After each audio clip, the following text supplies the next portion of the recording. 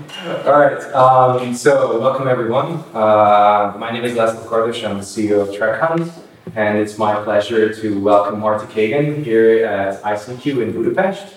Welcome, Marty. Thank you very much. Marty is referred to as the godfather, you're referred to as the godfather of product management basically all across the world. And probably everyone or anyone who've encountered this discipline have read your book, inspired, and an average reader of your blog, Silicon Valley Product Group. So, as a starter question for newbies, I would say, could you please define or tell what the responsibilities and roles of a product manager are? Well, it turns out to be a pretty hard question just because there's a lot of different kinds of companies that have product managers. Yeah. And at the highest level, there are what we call true tech-powered product companies, which have a model of how to produce technology-powered products that depends on a very strong product manager. Mm-hmm. And then there are most companies, and they're all over the world, including in Silicon Valley, most companies where they have a different model where honestly they don't really even need product managers, but they have somebody with that name, mm-hmm. or they're often just called a product owner. Mm-hmm. And the responsibilities of that person is much less. So my world is only for the tech-powered product companies. So I have to be careful though, because I don't want to describe this really difficult job mm-hmm. that is not necessary for companies where it's really the executives that are making the product decisions. That's how it is in unfortunately a lot of the companies in the world. I see. But I don't talk about those worlds much because they almost never innovate. And it's really a very frustrating place for a product person or a good engineer or a good designer to work. So if we're talking about good product companies, the places like Amazon, and Apple, and Google, and Netflix, and Etsy, companies like this, then they have a very important notion of a product team. They're also called like Spotify, another good product company, they call them squads. Mm-hmm. But all of those companies depend on a model of product manager that's, it's a hard job. It's a hard job. And those people really have four big responsibilities. The first one is they have to have deep understanding of who their customers really are. And I mean really understanding how they make purchase decisions. Do they have approval issues? Do they have sort of local or country issues? Do they have, is the buyer different from the different kinds of users? What are all the different kinds of users? Who are the influencers? That whole dynamic. And so, because without obviously knowing who your customer is, you pretty much have no chance. Yeah. But in that other model I described, those people rarely even visit their customers. So it's a different model. But in the model I'm talking about, deep knowledge of the customer is the first and often called table stakes, the most critical. The second big responsibility they have is to really understand the data that's generated. Because today, with most companies, even startups, there's enough data that we can learn a lot about our customers, not by what they say, but what they do. Mm-hmm. And so the analytics is huge, and product managers spend about an hour of their day with the analytics, with the data. And they have to bring that to the team. Mm-hmm. Data analysts are there to help, but not there to do their job. The third big responsibility of the product manager, which is usually the hardest for them, is to have a deep understanding of not their customer's business, but their business, mm-hmm. which is actually even harder because we need to know really all the dynamics of our business. We need to know how our products are actually funded, how they're paid for, what their costs are. We need to know how we make money, what the revenue is, what the mix is, what our contribution is. We need to know things like what does it cost to acquire a customer, what is our lifetime value of a customer. We need to know the economics of our product. We also need to know how it's marketed. We need to know how it's sold. That may be multiple ways it is sold, but you have to know how that product actually makes it out to the market, to the customers. And different sales channels have different constraints and different capabilities. You have to understand that. You have to understand the legal considerations, which is significant, especially here in Europe, privacy considerations, security considerations, partnerships with other companies, biz dev relationships. You have to understand all the elements of the company, because it's not enough to come up with solutions that our customers actually love, which, to be honest, is not actually that hard. The harder part is they have to love them and they have to be viable in your company. For example, I'm in Hungary right now, and Uber is not allowed. So it doesn't really matter that Uber has this amazing app for drivers, an amazing app for riders, because it's not allowed in Hungary, which is endlessly frustrating.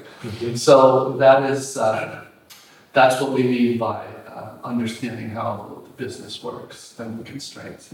And then the fourth big responsibility for a product manager is to understand the industry you're in and what the trends are, which trends are relevant, what the competitive landscape is, and that's what we're looking for. I see. It's a hard job. Yeah, I can tell that as well. So, we've been talking about technology, companies, and product management in terms of digital technology. And you have met a lot of product teams and product managers in probably the US and Europe and Asia as well. And I'm wondering if while you had these encounters, have you identified significant differences maybe between product management practices considering these geographical regions? Well, it used to be a lot, honestly. 20 years ago, there was a big difference. Mostly, it wasn't about Europe, to be honest. It was more about Silicon Valley was doing things one way and most of the rest of the world another. Today, that's very different. Honestly, I forget. I was in London last week.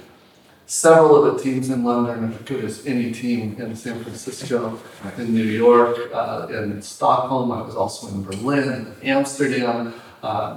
Each year I go to Shanghai.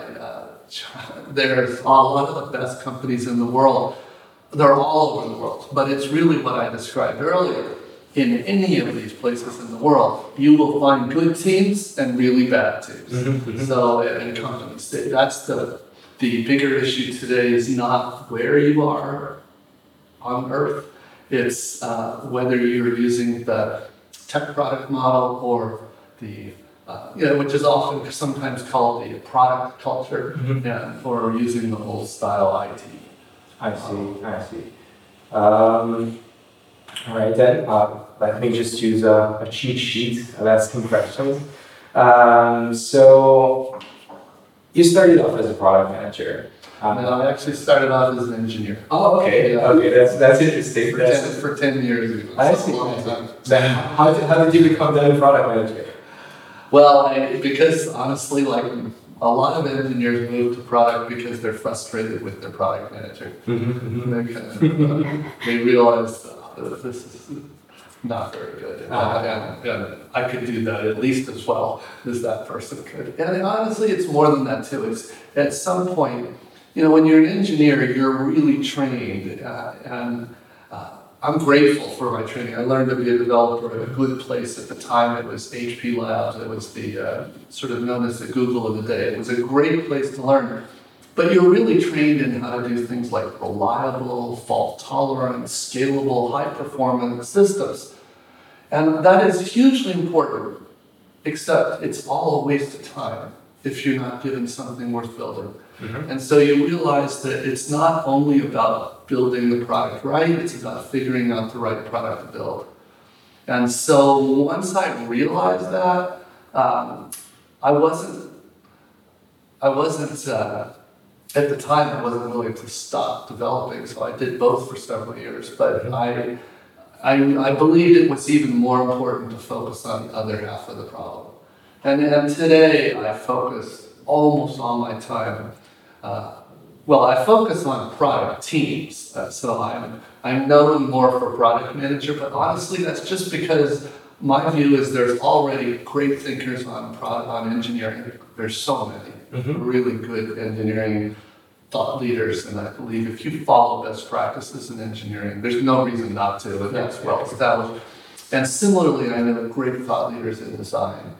But in product management seemed to be an area that not many people were thinking about or talking about. And so I focus my work, which mostly I advise companies, I focus my work on product teams. So I'm most interested in the combination. But I talk most about product manager because that seems to be the area of the biggest confusion and problems. I see. So now that we're getting into product teams and in a sense reflecting what you have said, that you started becoming more interested, like what is the right product to build and deliver. You're talking in your books and in your courses about these different processes in terms of product discovery and product delivery. And so I call them processes, but they sound like they would be completely different processes and separated from each other.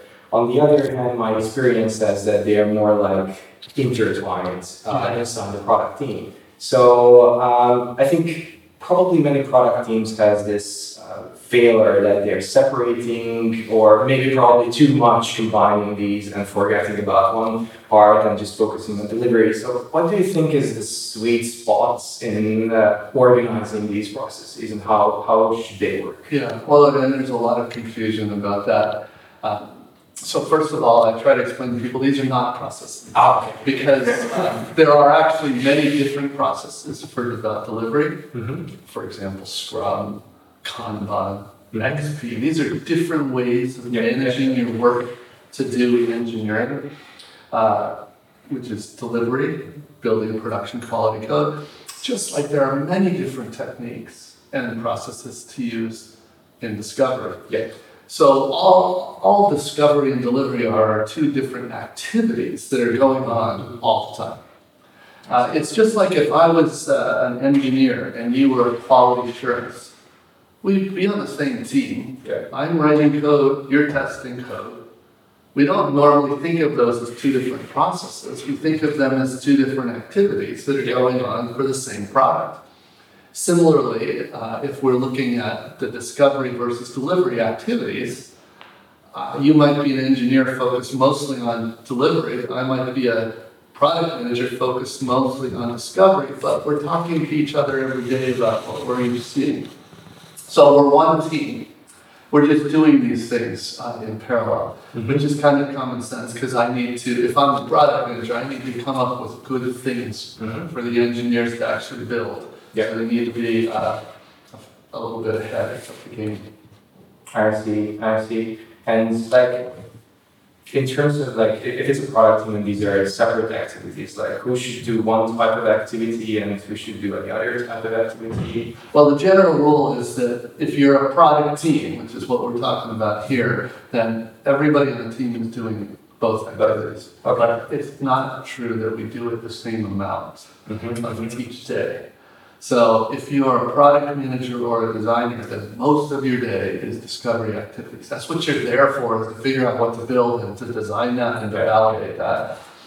But you need about an hour every day to answer questions that come up in engineering. Like engineers will identify a use case that has not been thought through, and they'll say it. Normally in a stand-up, but they could just come over to your desk and say, hey, we never talked about this. What should we do? And they need to answer that.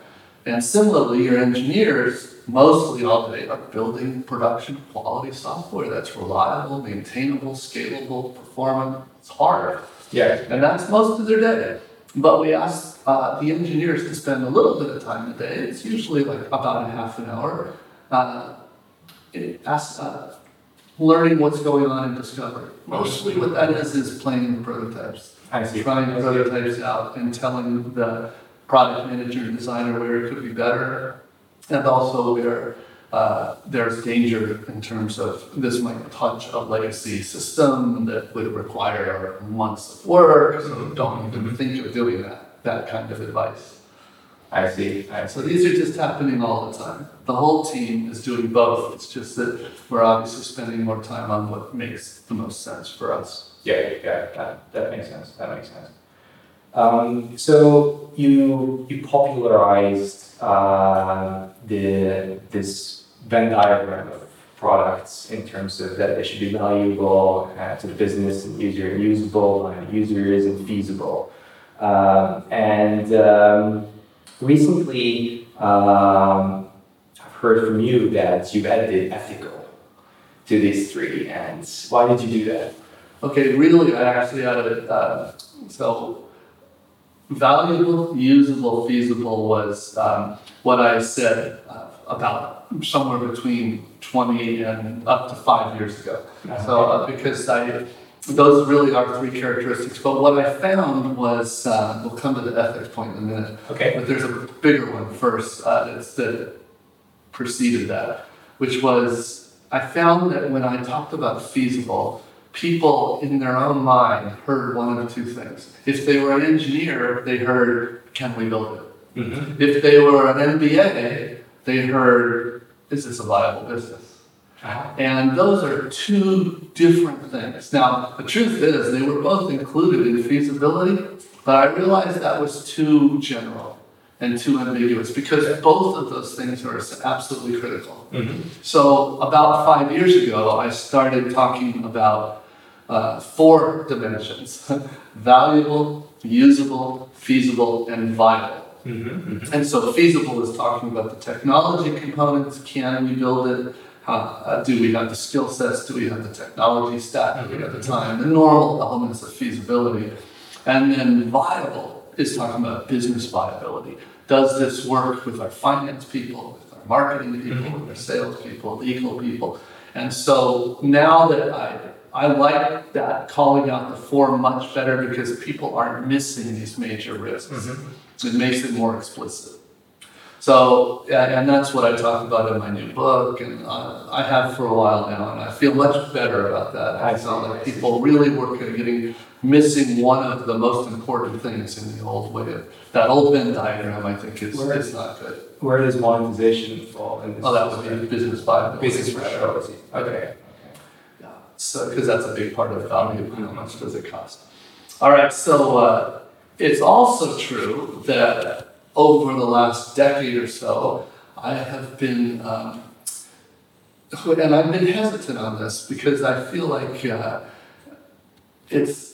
don't feel that comfortable telling teams that they should worry more about ethics. I mean, I want them to worry more about ethics, and I feel like I can have that conversation when I know them, mm-hmm. but it's hard. I feel like I'm preaching mm-hmm. to them. And so with the teams I really work with, I say, you should also consider, should we build it? Mm-hmm. Because there are many things we can do that we realize are not really such a good thing to do. Mm-hmm. And companies teams are pressured into doing this because they have to make money, right? They have to keep the business going, but we would much rather try to find an ethical way to solve that problem. Mm-hmm. Now, I will also say that today, I regret not being more vocal about that because I think it's pretty obvious that many teams didn't worry enough about ethics, and many teams were either too idealistic or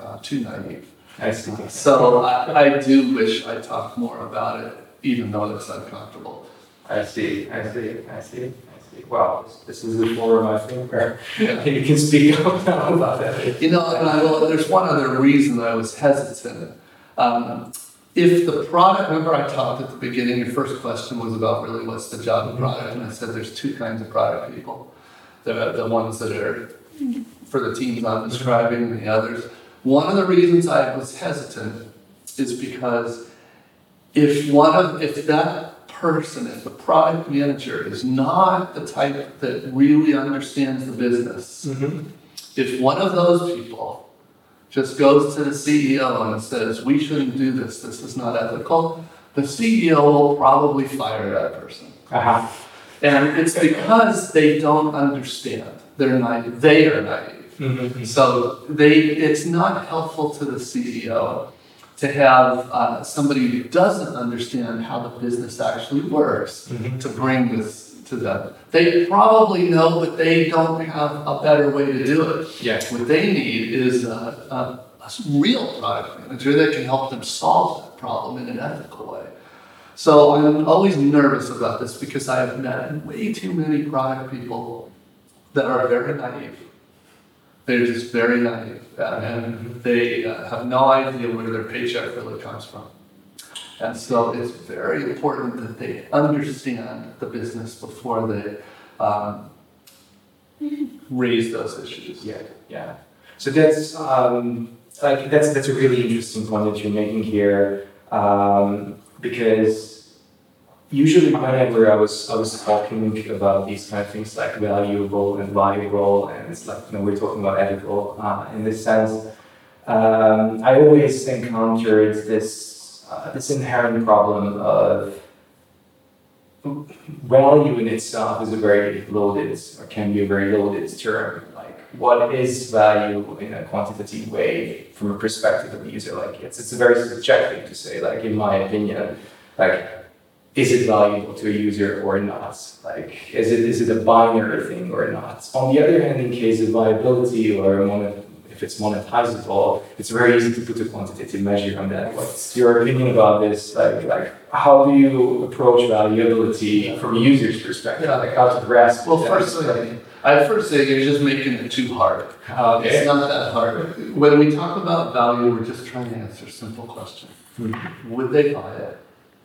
Would they buy it? And maybe they've already bought the product and you're just considering adding a feature, then obviously they've already bought it. So then the question is, for value, would they choose to use it? Now notice I'm not asking could they use it, that's usability. Right? This is, or could they buy it, which is usability. I'm asking would they buy it or would they choose to use it? That's a pretty straightforward question. Now, obviously, if you're charging 100 euros for something, it's very different than if you're charging 1,000,000 euros for something, right? They might buy it at 100 euros, but not at 1,000,000 euros. Yeah. So price plays in that, but we can answer that question based on price, right? Or based on a value proposition. So we have qualitative ways of answering that question, and we have quantitative ways of answering that question. But that's really the question. It's not that complicated. It is, though, the most important question for most products, because most products are actually, the reason they don't succeed is not because of usability issues or performance issues, it's because the value is not there. Yeah. It has to be significantly more valuable than the competitor in order to get people to switch. One of my favorite thought leaders in the product is a guy named Ben Horowitz, you may have heard of him. And Ben likes to argue, look, this is why product is so hard. It's not enough to match the features of our competitors. We have to be on the order of 10 times better. We're in Budapest, which is famous for a company I really like, Prezi. Right? Yeah. Prezi is taking on a giant with PowerPoint and a keynote. And if you think of Prezi, though, there are usability challenges. It's a different interaction model. And people, I think, focus way too much on that, because that's not really the issue. The issue is they have to make Prezi on the order of 10 times better than PowerPoint. That's what's hard. And most companies don't hit that bar. And so they don't go. But they don't go and say, oh, you're not valuable enough. They say, oh, it's too hard to learn. But we have so many examples of products that are really hard to learn, but sell like crazy because the value is so high. But when you get the value right, especially if you do that, there's no reason to have usability issues. We know how to identify and fix those quickly. But if you do your job, if you really do well, you end up with something like Slack, which just grows like crazy. Because people switch to Slack because they considered it on the order of 10 times better. So obviously this is like huge responsibility on the product team to unlock this 10x growth or difference compared to competitive products.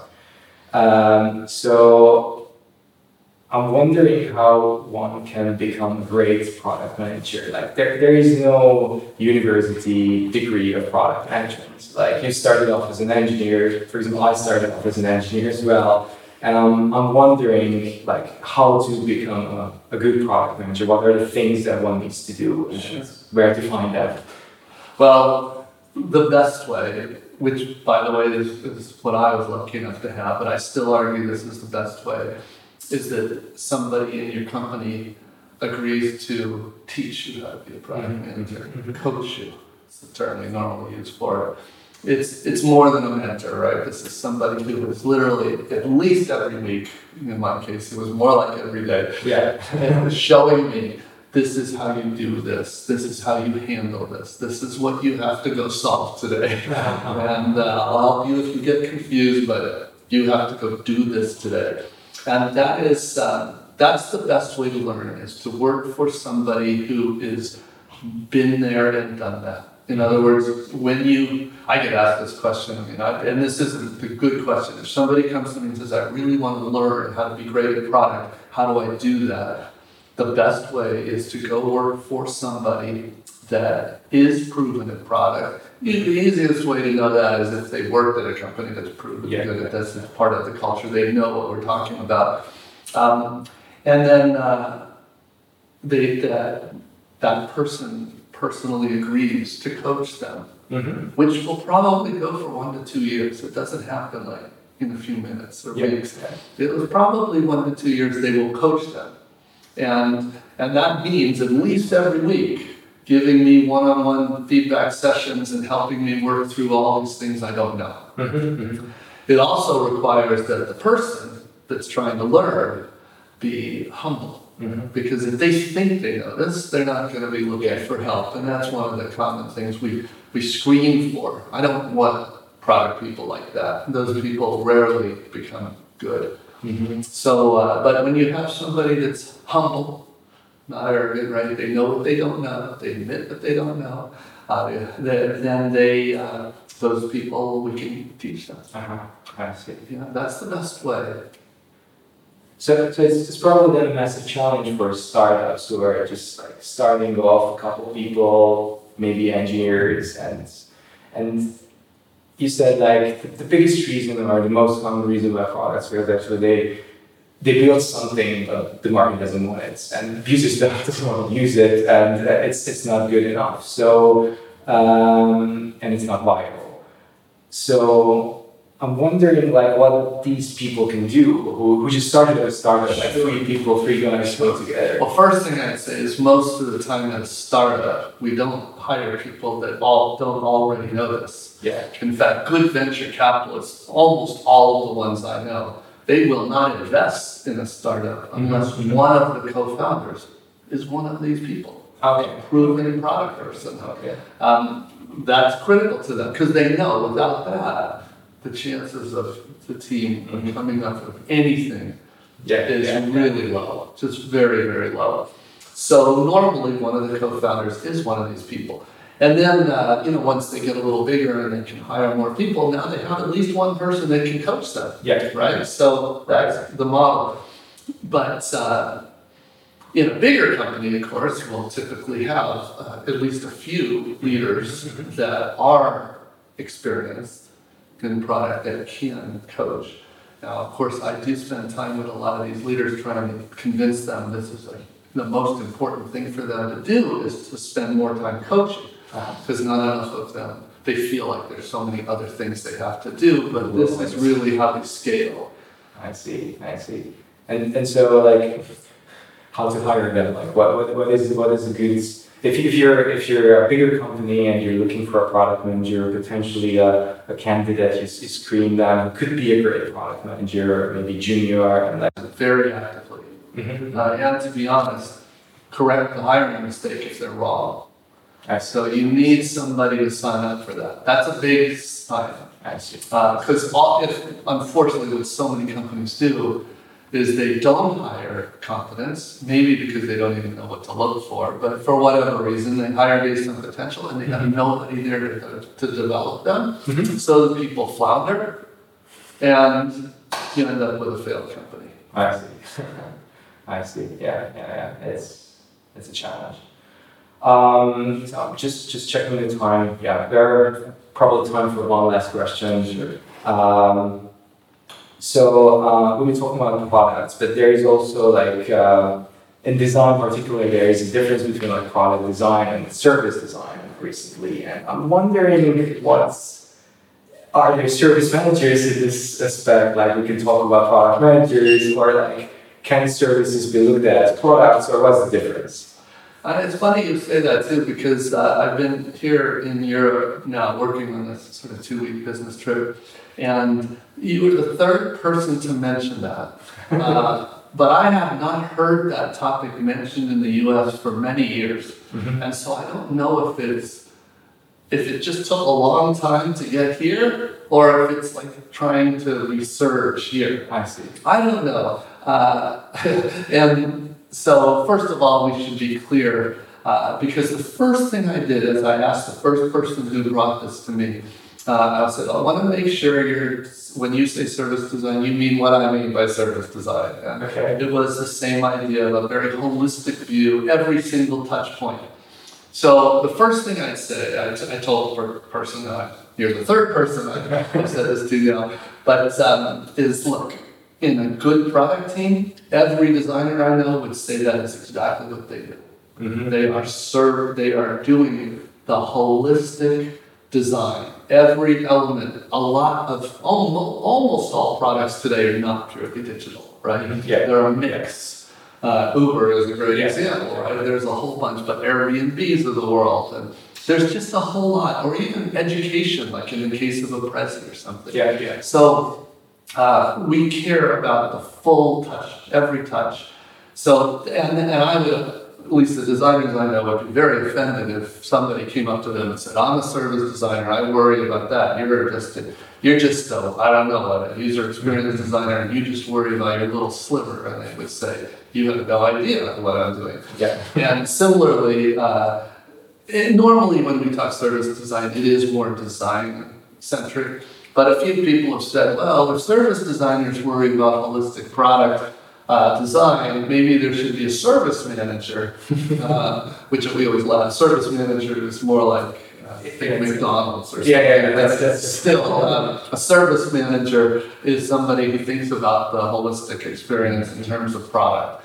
And I will tell you, I don't even remember, somewhere between 15 and 20 years ago, there was a little push. It didn't ever get traction, but a push to rename product managers to service managers. This was when everything became a service, right? Yeah. And SaaS became big. Oh, it's not a product anymore, it's a service. Mm-hmm. And same with design. And I just observed this and thought it was sort of amusing from the side, but then it just all died. It just fizzled out because the product and the design people said, hey, we've been emphasizing holistic experience from the beginning. That is a critical part of that. In fact, that's one of the reasons so many designers go out of their way to call themselves user experience designers. That's really where that came from, every aspect of the experience.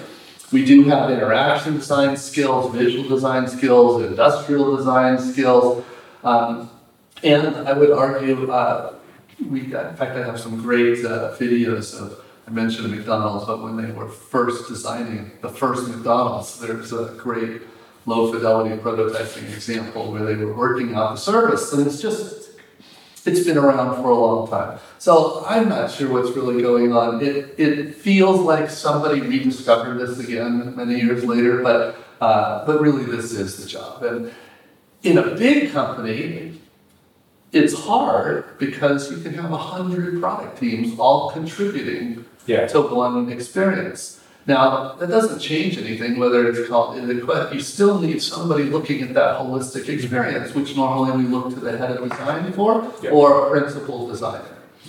Which a principal designer would look at what the service design description and say, that's definitely me.